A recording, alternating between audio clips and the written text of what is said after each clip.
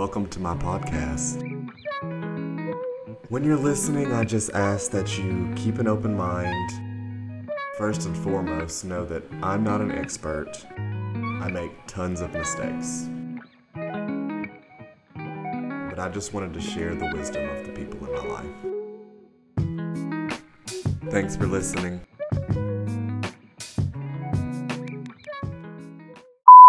Hello, everyone. Thank you for tuning in to the last episode of this 3-part series. Before we get started, I just want to give a tiny disclosure that in this podcast there's like a brief discussion of self-harm. It's very brief, but I do just want to give that warning to folks that are triggered or easily triggered by this subject. So enjoy. And I think that these conversations, I don't mind. In my program, we have a lot of people who are agnostic and atheists.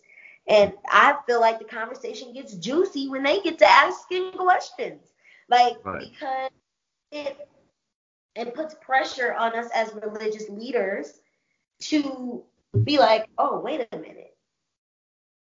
Because, right, whatever's going on, it happens spiritually before it happens naturally. And if I'm not aware that it's happening naturally, what do I need to evaluate spiritually? We don't take these perspectives, and in a sense, we have left humanity behind. Religious leaders have left humanity behind. And it disheartens my heart, but we have. And I don't believe anybody should have to live without having faith, dependent on someone else telling them whether they can or not. So you think absolutely right? You think spirituality? Do you think it's inherent to our being? You said that even the agnostic and atheist, they were still spiritual beings. So you think that we are inherently spiritual, and they're just our nature? It's our nature. I mean, I feel that way because of my own bias towards feeling compelled to spirituality, but I will talk to my friends who are atheists and they say they have literally no drive for it. They have no drive for spirituality, which once again to me, as being biased towards it, being compelled towards it, even though I know the institutions are trash.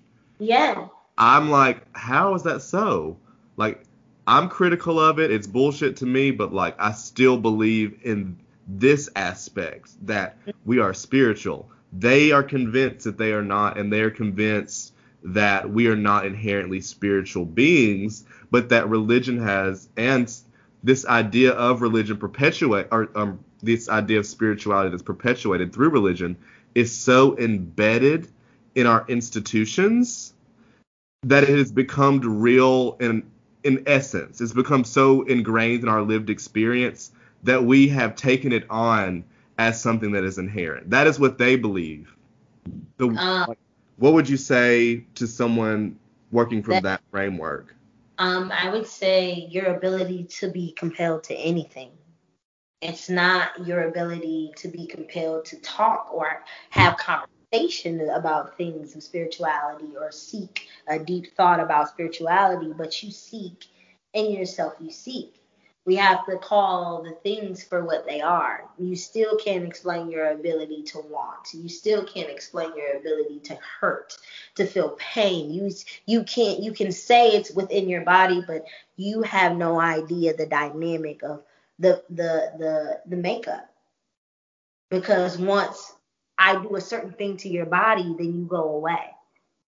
And if we weren't spirit in nature, then I don't believe we'd be able to inherit or be a thing at all, right?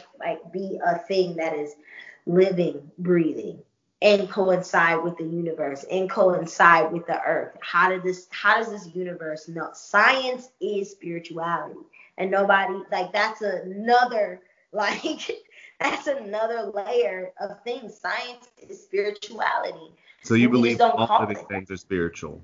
All non-human animals, plants, these are spiritual beings as well? I am connected to it all. Science is spirituality. We just don't call it that. We have blocked our minds from seeing it in that aspect. Because someone told us that. Because again, we have people who are set in stone and stubborn and all of this, and we listen to them and they're moving things around and they're the powers that be. But that's not truth. Science is true. Spirituality is true. It's true. Yeah. And the understanding as just because you can say, well, the thing does not make sense to me because all of that is bullshit. So since all of that is bullshit, then what is anything? But then that's the question, what is anything? That's the real question. What is anything? Right. It's not, because God is everything. Whatever is controlling everything is everything, Tyler. It is. So what is everything? If that's the case. Like, but again, because with defining things, we're so quick to be defining things. I'm not sure that some things need to have like definites on it when it comes to something that exponentially grows. You know what I mean? Like that in itself doesn't make sense to me. It's a kind of thing to figure it out as you go forth, but you have to have people who are willing to sit at the table, who have to be willing to sit at the table, because my ability to disconnect with or attempt to disconnect with things spiritual, where it left me was my ability to connect with things natural. It's a much harder ability to connect to things naturally when I'm disconnected spiritually, or I don't want to be involved or have the understanding or be open to it. Much more harsher relationships, much more harsher navigation, much more harsher dealing with your emotions. A lot of people dealing in mental health. A lot of people, and I'm speaking from experience, right? I tried to commit suicide twice, based off of a lot of these different structures that were given to me. Mm-hmm. But it's really going to be in us taking our power back and standing in our power as human beings and knowing that is in spirit. Me, I don't have to accept what you give me. However, I can speak back to this too. I don't have to study your type of religion to speak up against what you're saying to me. Right. I don't have to adhere to your resources to be like, hey. No, that doesn't make any sense. And we have to take our power back and start being bold with asking the real questions. Well, if whether I like to have sex with someone or not, messes up your whole theology, how powerful is this person that you say? It will topple their whole faith. Yeah. You have to ask the realistic questions that make them think. Yeah. Because I believe in Jesus Christ, but he makes sense to me. And that's why I can ask these questions. How powerful is this God that you said does everything if who I have sex with crumbles my ability to be saved or to be alive or to be valuable or to be heard or to be any of those things? Why does it do that? Because you said it?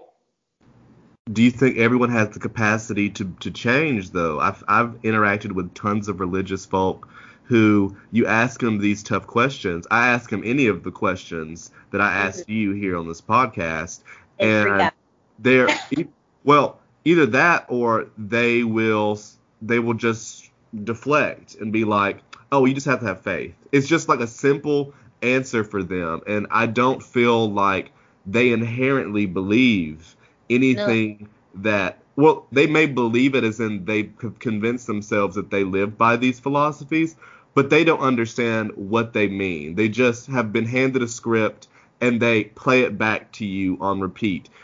What do we do with these? These are literal just bodies. They just exist. They don't think critically about anything that has been put in front of them or that they're engaging with. They are handed a script from birth and told to go out on the stage and perform this every day. And they do it willingly, effortlessly, and honestly, viciously, to some extent, oppressively. And what do we do with these people? To all extents. As somebody who has seen the ins and outs of this institution, especially the Black church, to some extent, to all, in some matter of fact. And for me, it's, again, we have to be careful of those that we lend our ear to and take heed and hold on to their words, because a lot of us are following people blindly, that we don't know we don't even understand their understanding of what they're telling us. We don't know their understanding of what they're telling us. They're getting up on Sunday, they're preaching, they're doing it, and we're hearing them in this moment. We're like, yeah, I'm gonna follow him. We have no idea if they have a living, breathing understanding of what it even means to adopt a faith that was handed to you oppressively. Yeah. Like, we are not even addressing those things. So, yeah, I really. What do we do? I mean, I feel like is liberation not inherent on changing the mentality of the masses? And I feel like it would be easiest to start with people who at least identify as Christians. Yeah. And at least they're willing to be in a spiritual, or acknowledge that they exist spiritually. They are not even comprehending the reality of what it means to be spiritual. And I think, and I will say in my religious circle, I think there's a lot of us that are. I think there's a handful of us that are. And let me not say a lot. I would say there's a handful of us that are, and we have to speak more. We have to help with the narrative and challenge the things, because we've been given the revelation. We've been given the ability to see the thing for what it is, to understand that all of the thing isn't terrible in nature, because we have good and we have bad. But to this thing of reconciliation, there is not going to be anything that me or anybody else can do to make up for how bad Christianity has done the things that it has. The global religions. Almost all of the major global religions have been oppressive. Yes, all of the major religions. There is no way we're going to be willing we're going to be able to do that. But it's an invitation. It's an invitation, and it's a scary one, because if I were you, I wouldn't trust me either, right? But it's really that vulnerability. It's really finding those people who are, Tyler, I'm not preying off of your vulnerability. I'm actually being vulnerable with you before you even have to ask me to be vulnerable with you. Right. Like, I think we expect that religious leaders nowadays have this flawed perspective of people needing to be vulnerable with them in a certain way. That people are going to come to me vulnerable, but we never understand that we should always have a posture of vulnerability. We always take this thing like, oh, we need to be protected because we are important. Yes, but ministry isn't safe.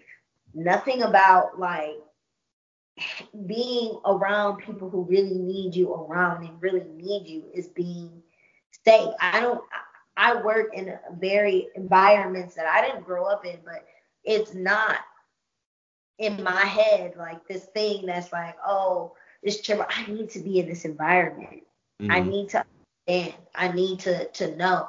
And until we take this perspective and this posture of vulnerability, it's going to be really hard for people to connect with our messages. It's going to be really hard for people to be able to open their ears to hear. And we shouldn't be leading with, the character of God. A lot of people feel like whatever religion they're in, they lead with the principles of their religion. When in fact that I should be, if I believe that Jesus is this living thing, I should be and I am it, and he is me. I should be giving that character to you before I do say anything. Before I, you know what I'm saying? Like it's a, and I'm not saying you get it right all the time, right? Because we all have bad days and they having crappy attitudes, but it's your willingness to strive to be kind. It's your willingness to strive to understand. And understanding isn't about whether you agree with me or not, Tyler. It's about giving you room to be heard, to be fully yourself.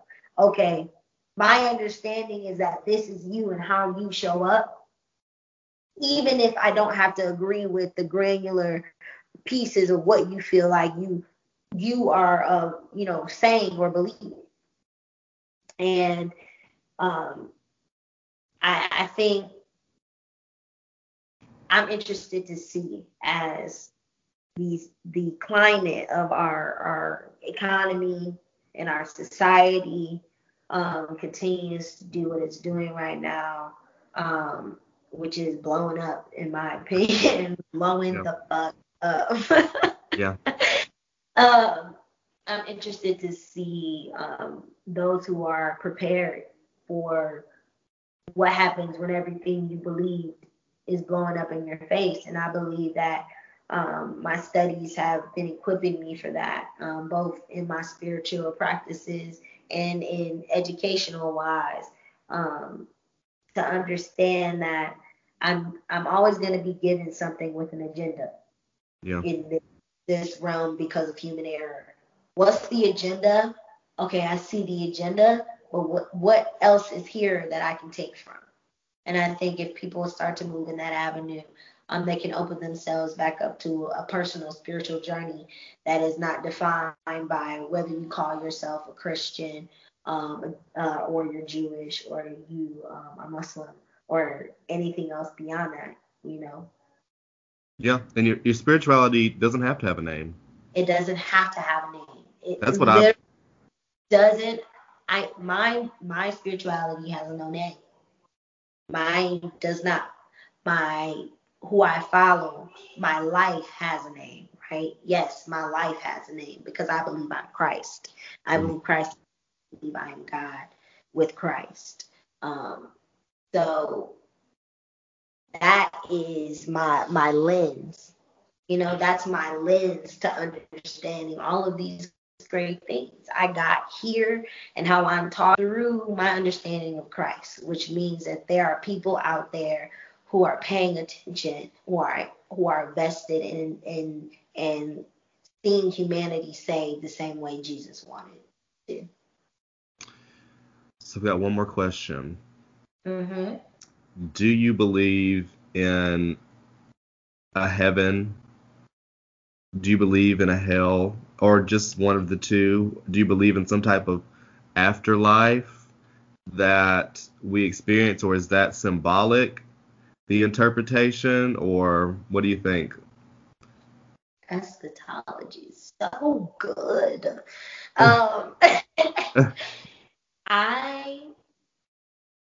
My personal belief is that there is an after, but this after that looks like, pearly gates, and I'm not so sure that my human mind can even put into words what that would look like. I think that's the first flaw in human understanding of the greater thing, God.